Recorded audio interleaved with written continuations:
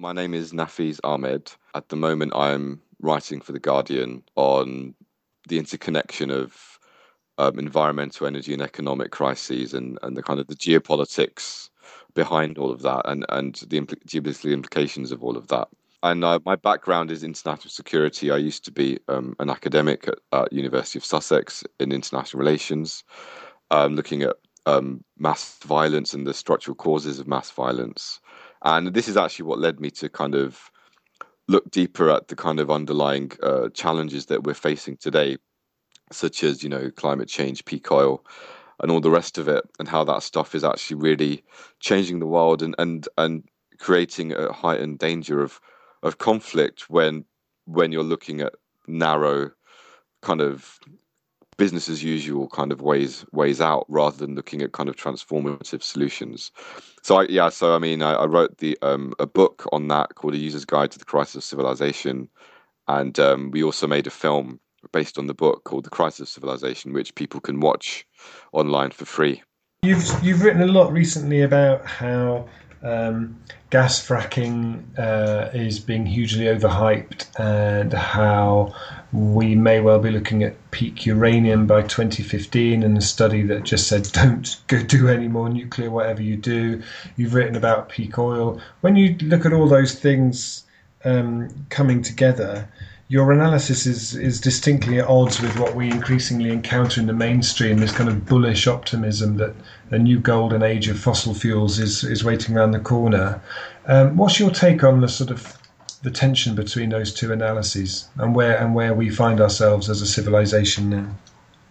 Yeah, it is interesting because there's actually been what I think it's a concerted um, public relations effort actually on the part of the fossil fuel industries and the nuclear industry to kind of reassert their control in the face of what is actually a lot of confusion and concern about fossil fuels at the moment due to both climate change as well as concerns about um, the viability of maintaining our dependence on fossil fuels given the costs um, in the kind of the age of kind of when cheap energy is no longer really an option.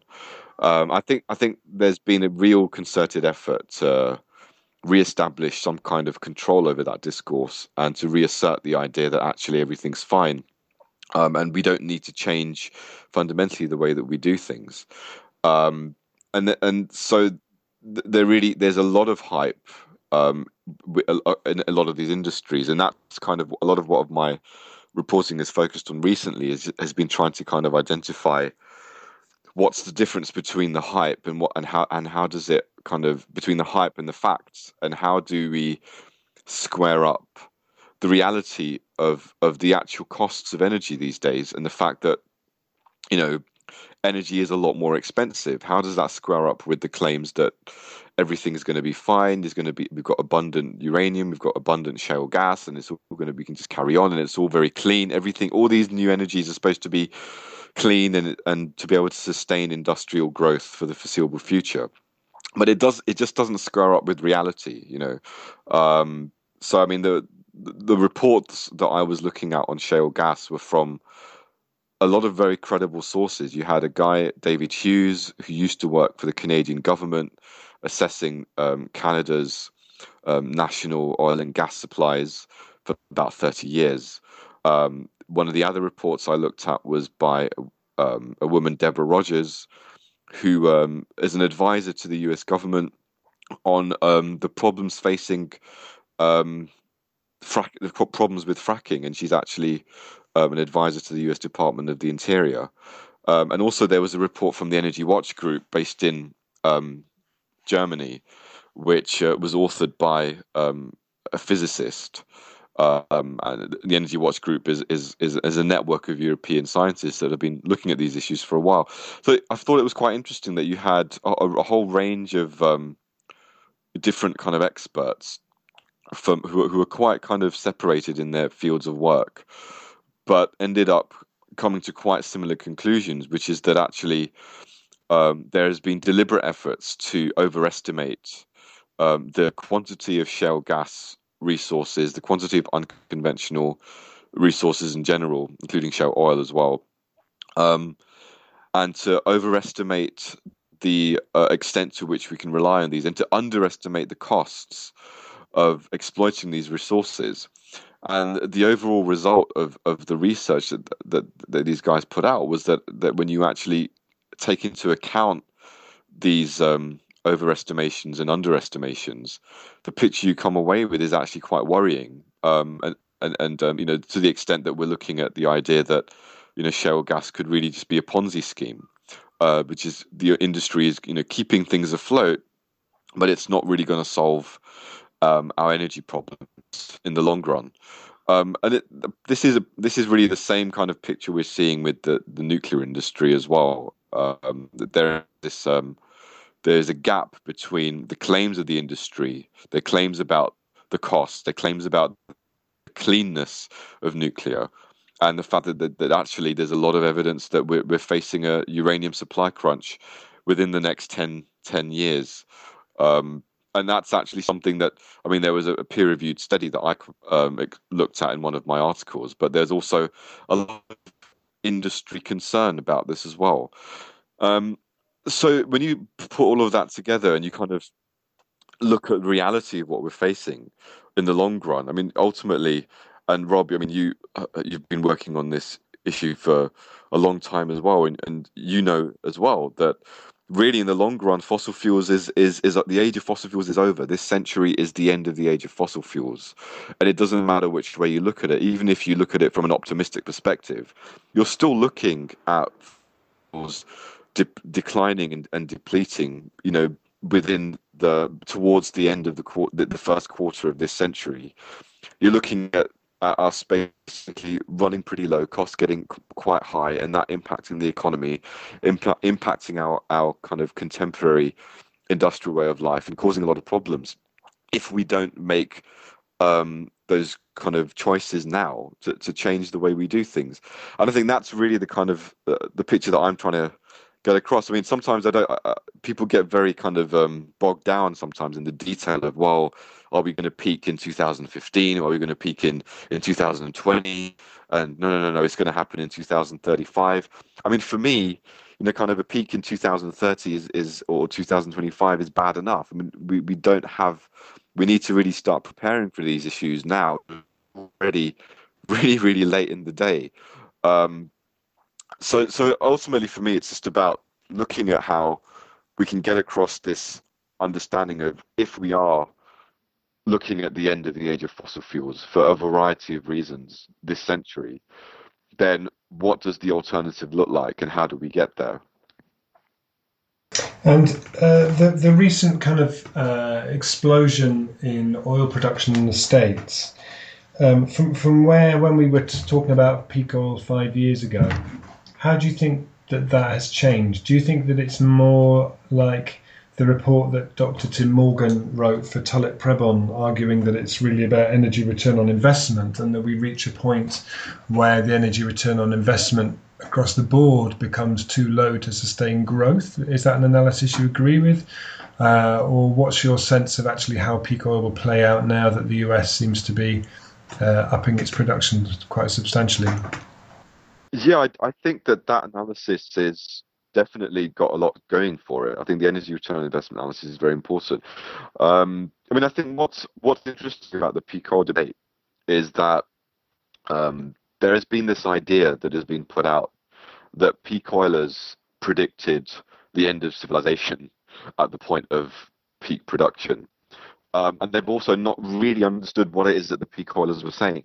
And I think it's a point to the extent that um, most people did not anticipate the extent to which shale gas and fracking would be able to ramp up production to some extent in the United States. No, they didn't anticipate that. But equally, most people in the oil industry didn't anticipate that. Nobody really anticipated the extent to which fracking would be able to access unconventional oil and gas. On the other hand, the fundamental kind of predictions of the kind of core cadre of peak oil geologists, you know, people like Colin Campbell and others, actually what they've been saying has been borne out. And just people like Campbell were actually very cautious in their predictions. They had, they'd never ever advocated that civilization would just collapse and it would all be the end of everything. But what they did say was that when we had a peak in conventional oil production, we would see an increasing shift towards unconventional oil and gas, at which point energy would become a lot more expensive. And this would have an impact on the economy, and we would see that impact, and that impact would increase with time. So when we look at the actual arguments made by the geologists who've been about peak oil, it's actually quite different from the way it's characterized sometimes in the mainstream, which is this idea that we're running out of oil. People like Campbell never said that we were running out of oil at all. They actually admitted that we have abundant oil reserves. But the issue is the distinction between conventional and unconventional, which I think the mainstream often confuses.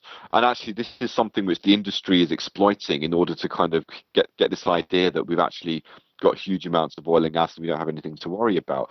And the recent estimates by the Energy Information Administration that we have so much oil and gas reserves if you take into account unconventional. I mean, people like Campbell, David Hughes, it's not just about the quantity of the reserves, it's about the rate at which you can actually extract those reserves and refine them and convert them into usable oil, and the cost of doing so. What's pretty much not disputed now when you look at the data, whether it's from the International Energy Agency or whether it's from the Energy Information Administration in the US, is that we have pretty much reached a plateau in conventional crude oil production since 2005, and it's been going on for more than 5 years, which is unprecedented. Uh, there's been, sometimes there's a downtick, sometimes there's an uptick in the production, but it's essentially it's a bumpy plateau. Um, None of the kind of conventional players in the industry predicted that plateau, but people like Campbell did.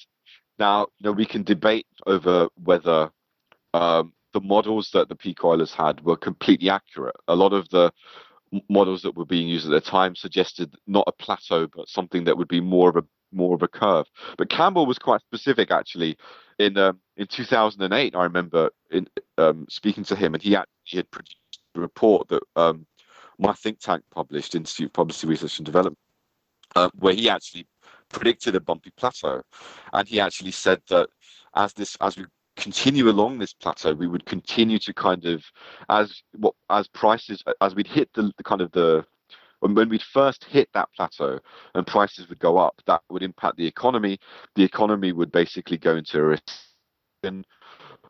The recession would lower demand, and that would create a space for more growth. So we'd have a period of recovery, and then again the recovery would hit the ceiling of those kind of limits of conventional supply and those limits of energy costs. And again, we would see price spikes, and then we would hit again another kind of crisis, another recession. And that seems to be being borne out in the sense that we've had consistently high oil prices and consistently volatile oil prices, but they've been volatile within a higher range. And we've also seen a persistence in the decline of growth over the since 2008. We just haven't been able to catch up with growth. And in fact, the IMF has just declared, and the World Bank have declared that the original growth forecasts have to slash them again, because we don't seem to be catching up in time. China is slowing down. India is slowing down. All of this happening in ways that economists last year again were being very bullish about, but going against their forecasts and against their models.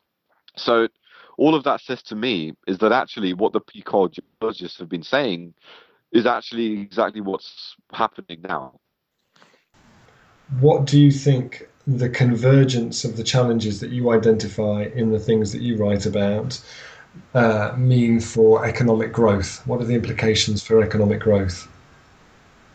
Yeah, yeah. I think actually I think it really at the moment we face um, such an amazing and unprecedented convergence of different challenges with environmental degradation, climate change, resource depletion, and these are obviously affecting affecting our societies here and now. People talk about what's going to happen in the future, but we're already seeing the impacts on our societies in terms of food production, in terms of challenges to the way in which we're our societies are able to kind of live and source their general industrial production. It's impacting on the prices of everything. Everything is more expensive now. So we're already starting to see the impact. Um, there are some who have argued specifically that actually the nature of the kind of Great Recession as we know it today, this kind of very specific economic slowdown, global economic slowdown that we've had since 2008, since the big banking collapse, that this specific event and the events that have followed are actually rooted in a wider, deeper problem linked to our dependence on certain types of energy, namely fossil fuels. Um, and I think that's a very plausible argument. And the argument essentially goes something like, we effectively are in the age where cheap fossil fuels is no longer really an option. We're now moving into the age of very expensive energy, whichever way you look at it. Um, and our complete and utter dependence on cheap fossil fuels to basically do everything means that as we enter this age of more expensive forms of energy, um, there is going, we're facing this fundamental kind of baseline problem, which is undermining the ability of industrial civilization to do the things that it's used to doing, um, and at the cost that it used to do them. And this basically is the driver of this is what the argument goes. This is what's keeping growth down, and keeping the fundamental dampener on growth. Of course, there's people often talk about debt and the problem of debt, but I think missing from the mainstream analyses is the extent to which the growth that we've had, um, since say the Second World War, astronomical levels of growth have been correlated with two things. One, the exploitation of energy, cheap fossil fuels, and two, um, they've also been correlated with the expansion of debt. And what's interesting really is about this period is that, especially since the 1970s, when the economic system began to face certain challenges, rates of profit were declining. There was an effort to outsource manufacturing to poorer developed countries to keep costs down and to maintain higher profits. When all of that kind of stopped working, so what happened is banks turned towards investors. They turned towards financialization, and they realized that actually you can make huge amounts of profit by lending. The more you lend to people, the more they have to pay you back, and you get a return on your interest. And actually, this is an amazing way of making profits.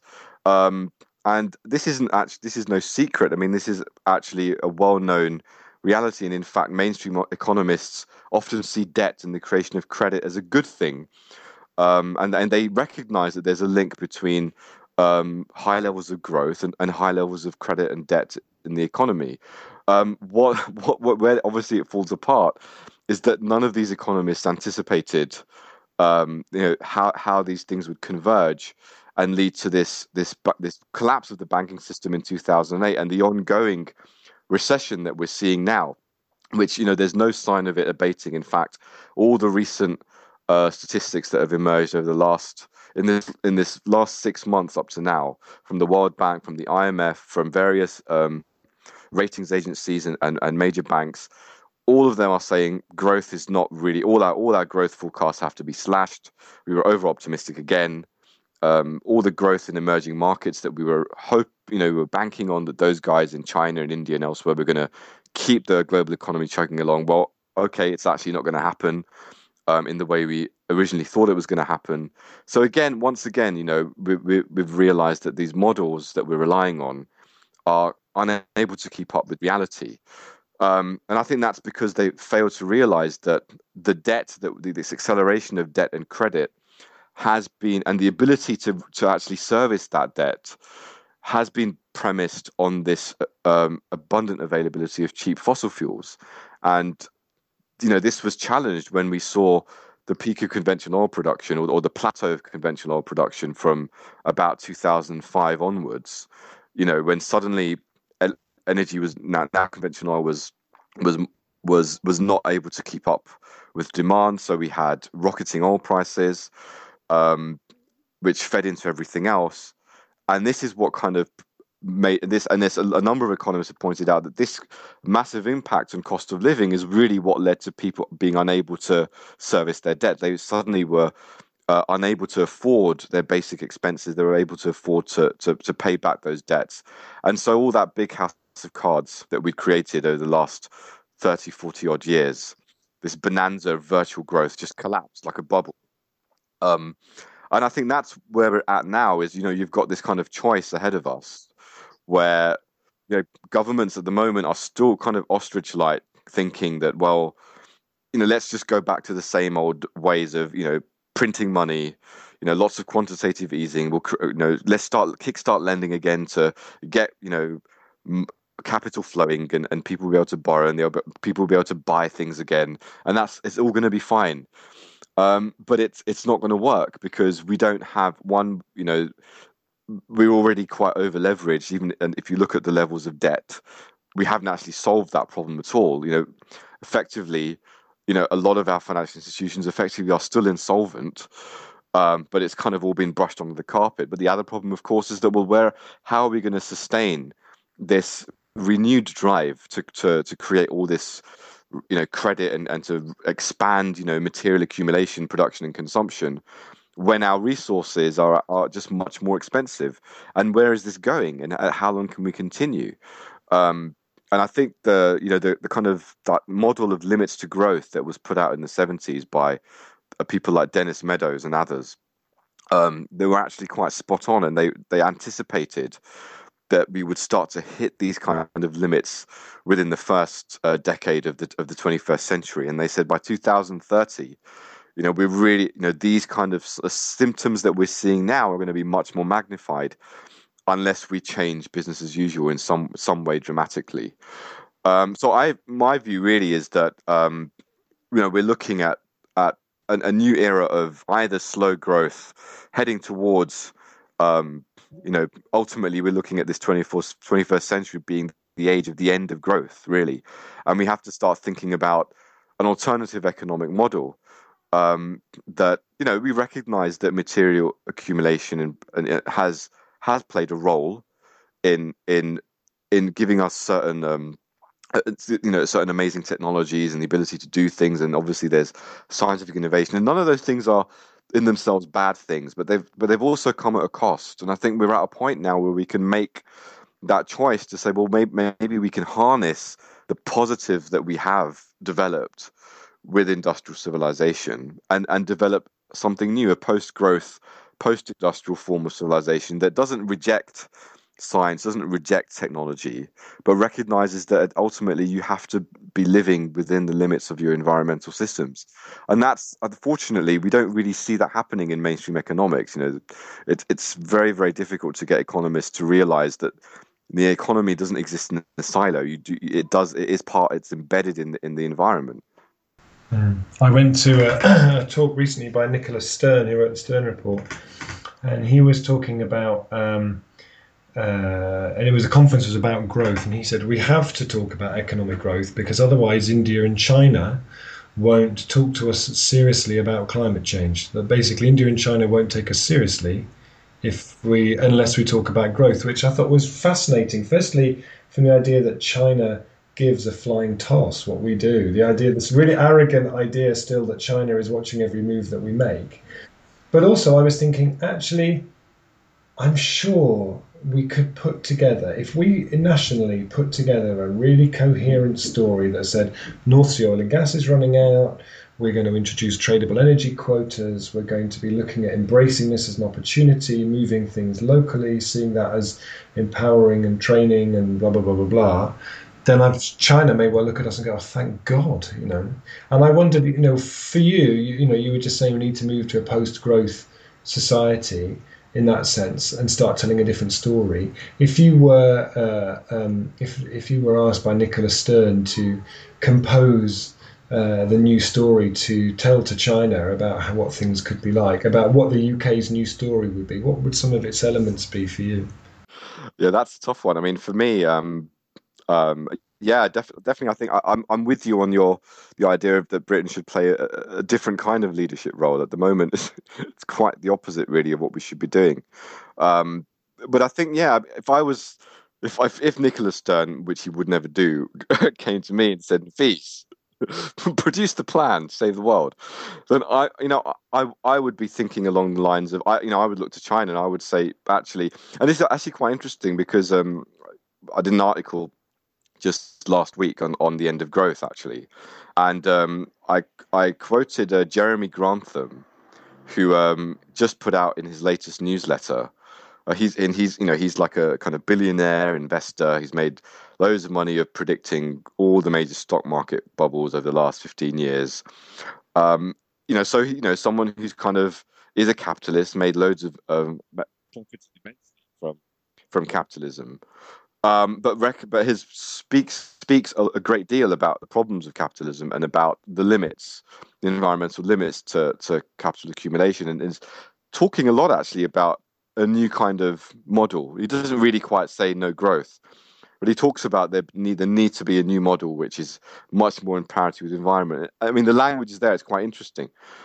Maybe he doesn't go all the way, but he's actually said something about China, and it's interesting how he said his last great hope is that China, which is invested of all the great powers, is invested the most in renewable energies, and is actually quite rapidly looking to kind of adapt to climate change in certain ways. They're looking at their, urban planning and things like that in some ways, and now starting to think also about their problems of pollution. So he's looking to China as the next great hope, and hoping that maybe China will realize that this is what's coming, and they will embark on a 20 to 30 year crash plan to transition towards a much more stable kind of economy. And he's hoping that if China does this, then that will force the rest of the world to kind of be like, well, if China's going to do that, we're going to have to basically we're going to have to do some we're going to have to keep up with that, and that would spur similar kind of efforts everywhere else. I don't know the plausibility of that, but I mean I do think that I do think that whoever if a country did decide that, wait a minute, we're going to face up to the reality that um you know there's something fundamentally wrong with the economic system and the way it's working, and the way it's links up to politics, and we need to change this paradigm completely and move towards something else. I actually think that a country like Britain, with its record, would actually people would look to Britain and say, "Wow, maybe we should start doing this." And to some extent, that's already happening. I mean, if you look to Germany, it, by all means, it's not a perfect example. There are lots of problems in Germany, but I think looking at the way in which the renewable energy sector has worked there, it is an inspiration. With there's been a rapid. I think it's something. Is it 50% of they've managed to get 50% of their electricity now from renewables, and I think 50% of that is owned by people, which is quite an inspiring example. And that's an example which has occurred not really through. I mean, of course, the government has feed-in tariffs and things like that, but it's by no means a crash program. It's still very much within the existing paradigm of kind of market incentives and all the rest of it. But they've gone pretty far with that. So it shows that there's huge potential. But I do think that beyond just looking at renewable energy technologies, I mean, we have to face up to this reality, which perhaps Nicholas Stern didn't quite face up to. That if you had, I mean, the reality is that growth, the astronomical levels of growth that we've had, have been based on these astronomical energy inputs, and renewable energy technologies will not enable us to kind of have that level of continual material production and accumulation. But what they might be able to do is certainly provide jobs, provide stability, provide a cleaner infrastructure, help us to transition towards a much more an economy which has a lot more equilibrium and a lot more internal equality, um, and which could sustain um, you know kind of adequate levels of material production and consumption. But I don't think they would sustain the kinds of exponential growth that neoliberal economists want to see reignited. I don't think that's possible. So I think that's the kind of the missing story from the whole kind of the low carbon high growth kind of mythology that is being promulgated by the coalition government at the moment. You it's not that their policy is actually low carbon; it's still very high carbon. But I don't think that's really a feasible story. But I think it's facing up to the reality that as people like Richard Wilkinson and others have been telling us, that we've got to and Oliver James as well. We've got this certain level of material growth, and it's provided a certain level of of needs. But beyond providing those physical needs, it doesn't make us happy. It doesn't fulfill us. It's not. It doesn't actually sustain that um, level of well-being and happiness that people really thrive off. So when we're thinking about growth and prosperity, and we do need to look to redefining what these mean. Um, and we need to look towards an economic model that recognizes, yes, there is a place for growth and there is a place for making sure that people have their basic needs met and they're able to eat and they're able to have a great place to live and all of that. But there has to be something greater than that. And I think all of the challenges that we're facing now, show that material levels of growth can only contribute so much to well-being and so much to a really kind of happy society. And there are all these other values, whether it's education, whether it's in arts and culture, generosity, compassion, all of those things, which actually communities thrive off.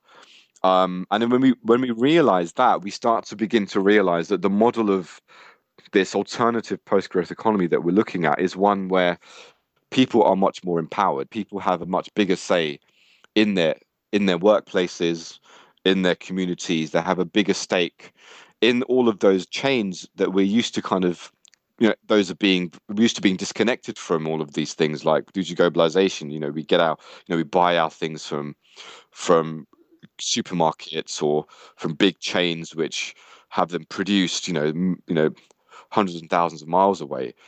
Whereas can we move towards something which is a lot more localized, which I think the transition town idea is kind of spearheading this very, very exciting vision for communities taking off. And I'm really excited by that because what really inspires me about it is that it's transition doesn't come up and say, here we've got this big manifesto and these are all the answers. It says that, look, those hierarchical systems that we've had before, where we've got government and certain stakeholders, corporations telling us what to do and telling us how this has to be done, those have failed. And now really it's up to people to begin to take control of those stories and those discourses and start creating them themselves here and now from the grassroots, from the ground up. And that's what's really exciting for me, because it shows that um, there is the potential of this amazing alternative paradigm where it's about people and people taking control. And one of the things that this interview is sits in the context of, we've been doing a month of posts this month all about around the new book that we just did, The Power of Just Doing Stuff, and looking in different from different perspectives at this idea of the power that sits, particularly in the context of what you set out earlier in this interview, in terms of those really big global challenges that we face. What do you think is the power that arises from, and that people discover through actually just getting on and deciding they want to be a part of the solution? I think fundamentally it changes. I mean, and I think this is very necessary. It changes the whole paradigm of how a society should run, and what is the driving force of a society? What is the driving force of politics? And at the moment, I think we have there's so much of our economy is caught up in a political system which is very hierarchical, very bureaucratic, where we've seen an erosion of democracy, um, for a whole range of reasons, and it's linked up with the nature of capitalism. It's linked up with, the late. We've already seen the scandals that have emerged with, Linton Crosby and the link to fossil fuels in Australia, and the link to, you know, dodgy private companies trying to take over the NHS, and the link to the tobacco companies. I mean, so that's the story. That's the story of politics at the moment, where effectively, the democratic system in many ways, it's great that we have one, and it's better than a lot of what's out there, but it's a broken system. And I think the idea of just people just getting up and saying, well, wait a minute, should I just wait for government to fall and fail at the next negotiating table for climate change? Or should I wait or try and push government to do this or push government to do that? And or can I do something here and now, which actually allows me to tangibly affect my life, the lives of my family and friends, the lives of the whole community in which I'm living? And that could actually transform not just local politics, but in the long run, it could actually have a national impact. I think that's the potential of people just getting up and saying, well, actually, enough is enough. I don't need to wait for someone else, for my representatives or my supposed representatives to do something for me or for us. I can actually do it myself and start moving towards that. And it might not be everything that I might hope to see, but if I don't do that now, then really what I'm actually allowing, I'm in a way allowing and giving, conceding power to these other entities. Whereas actually, if I just take that step forward and take action now, I'm actually taking control and taking ownership and moving that step forward and actually taking control of that, taking a bit of that political power back. And I think that's why it's really actually important that people do. I mean, I think it's important to lobby, and it's important to be voting and important to be engaged, because if you retract from that space, then that allows that system to kind of continue without anyone saying anything to it, and that's a bad thing. But at the same time, we should also be pragmatic about how far you can go with that process by itself, because there are these systemic problems with that process, and unless there is a radical change, unless there is a radical shift, unless there is massive populist pressure to begin moving towards a different vision, that system isn't going to change by itself. So we need actually very much to have actions which are about taking ownership of our lives here and now. So that doesn't mean just like, we've got the Occupy movement and the kind of the spin-offs from that, and there's lots of ideas about direct action and civil disobedience. And again, I think all of that is great, and it's very, very important. But at the same time, I would like to see people who are involved in direct action or Occupy or things like that actually taking the ideas of transition, for example, and saying, well, I might not just occupy a public space. I might actually want to occupy a public space and grow some food. I might want to occupy a public space and start having workshops around what this alternative society should look like, and actually start creating it here and now, and start looking at how can we create new methods of exchange. How can we change the nature of our local economies? How can we help our council estates look towards a vision where we're actually uh, relying on clean energy, which can benefit our local community and contribute to dealing with some of the problems that our young people are facing. Let's empower and enfranchise our young people. I think all of those conversations are not, they're starting to take off, and I'm really excited to see that transition is actually doing a lot of these things, and there are people in these different movements who are speaking to each other now. But we need to have more of that kind of catalyzing of cross fertilization of these discussions across our different groups, to start having that more holistic and systemic kind of conversation towards, what is the vision that we would like to see, and how can we collectively begin exploring, different pathways to doing that. And I think if we did that, and we are doing that, there are these seeds now being planted, but if we started to move toward this more concertedly in our different communities, I think it would have a potentially really amazing impact on the national story, and it could change it. It could it's already, I think the government is already kind of realizing, the British government certainly, that actually transition is an idea that they need to take note of. And even if they haven't, adopted it. It's something that they've sometimes the language has been used. Sometimes it's just a case of them actually engaging to some extent with transition, but you can see that they realize that they can't afford to just ignore it completely, and that's a sign of a kind of a small victory. And I think there's a lot we can build on from there. You spend a lot of your time reading about sort of geopolitics, writing about the challenges, these enormous challenges. How do you kind of cope with that yourself? What mechanisms do you take so that it doesn't just become overwhelming and you get burnt out and exhausted and cynical? How do you sort of manage that within your own life? And would you have what tips might you have for other people who are kind of increasingly immersed in looking at these issues? Yeah, well, I kind of, whenever people ask me this, I always say that I'm a short-term pessimist and a long-term optimist.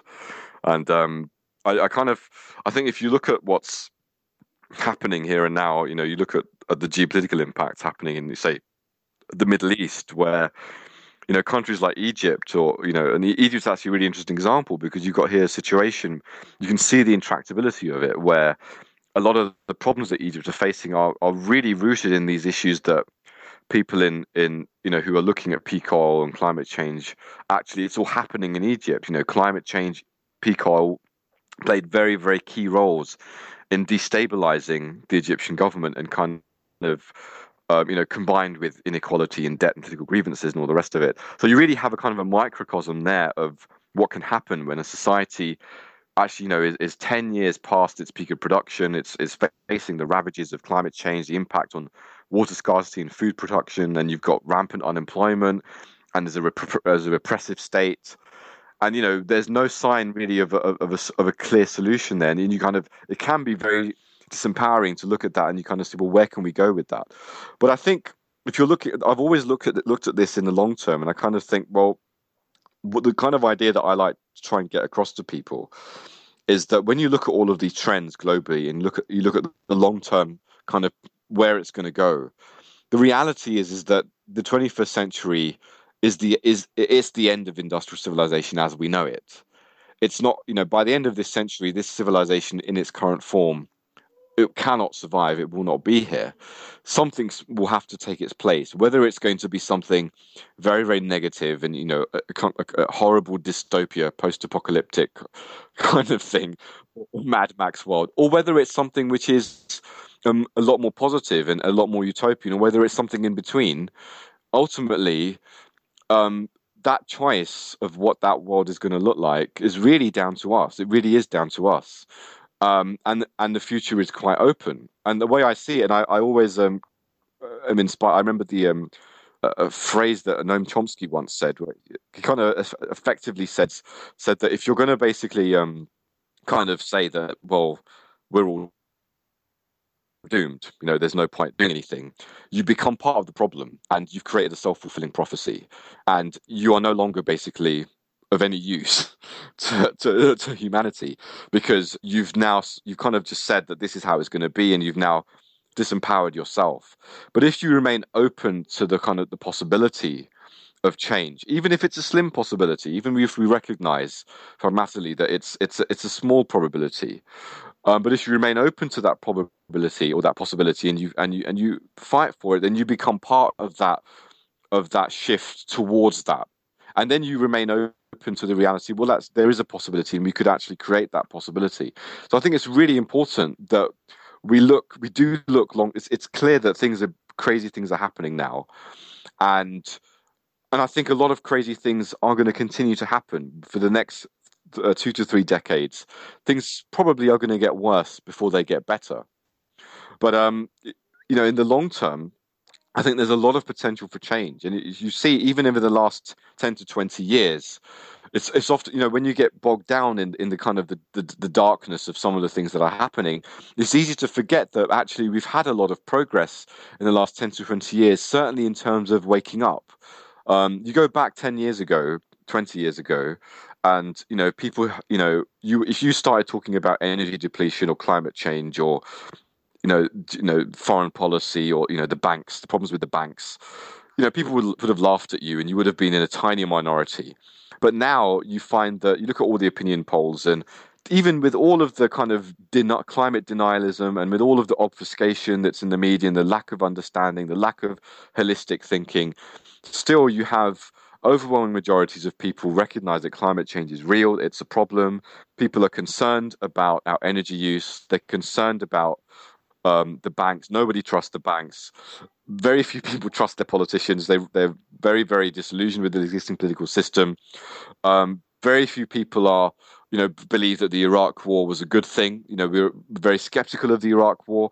Most people want our troops to come home from Afghanistan. Um, there's a lot across the board. There's actually been a surprising convergence of public opinion on a lot of different issues, which point towards, if you look at them in a values-based way, they point towards values which are much more about peace, about kind of making sure that we're living with more respect for our environment, looking towards equality, looking towards maintaining, steady levels of employment in our societies, and they all of them delegitimize the existing system in many different ways. But what's missing from that, I think, is the coherence of an alternative, and the coherence of two things: the coherence of a diagnosis and a prognosis. The people are confused about why these things are happening, and they're confused about where we should go with them, and that's kind of what's holding us back, I think, from developing a viable alternative, a set of alternative visions or movements which can actually do stuff effectively, because of that kind of lack of coherency, in that kind of understanding and that vision. So I think, it kind of explains why we've had this eruption of social movements in the last few years, especially since the major banking collapse of 2008. We've had we've had the Occupy movement, we've had the Arab Spring, we've still got lots and lots of protest movements going on, breaking out Turkey, Brazil, you know, but we're not quite sure where to go with those movements. But I think it's what that says to me is that we shouldn't assume from looking just at the bad things that everything is just really bad, because people are starting to wake up. People are recognizing that something is wrong and they want a change, but they don't know what they want. They don't know where to go. And I think that's why it's so important that people who are already kind of active, already kind of exploring ideas, exploring solutions, recognize that, well, actually, all we need to do is start speaking out and kind of giving more coherence to that story and communicating it on a wider basis. And we'll start to see there's a very, very receptive audience. People are very, really hungry actually for answers, hungry for solutions, hungry for alternatives. So really, this is actually an unprecedented opportunity. It's an unprecedented crisis, but it's also an unprecedented opportunity to dreamweave and to really say, well, actually, everything is going to go to pot in the next 20 to 30 years if we don't change. So this is actually an opportunity to think about, just to think outside of the box and say, well, actually, 30 years ago, it might have been ridiculous to say that we could have all our communities growing their own food and living in a prosperity which is based on well-being and not on just unlimited growth. But now we can actually talk about that and we can think about it, and you won't just get laughed out of the room because the mainstream doesn't have the answers. So I think there is a massive opportunity to create an alternative, and it's going to be a big struggle, and it's going to get really bad. It is going to get nasty, but that doesn't mean that there isn't going to be a way out at the end.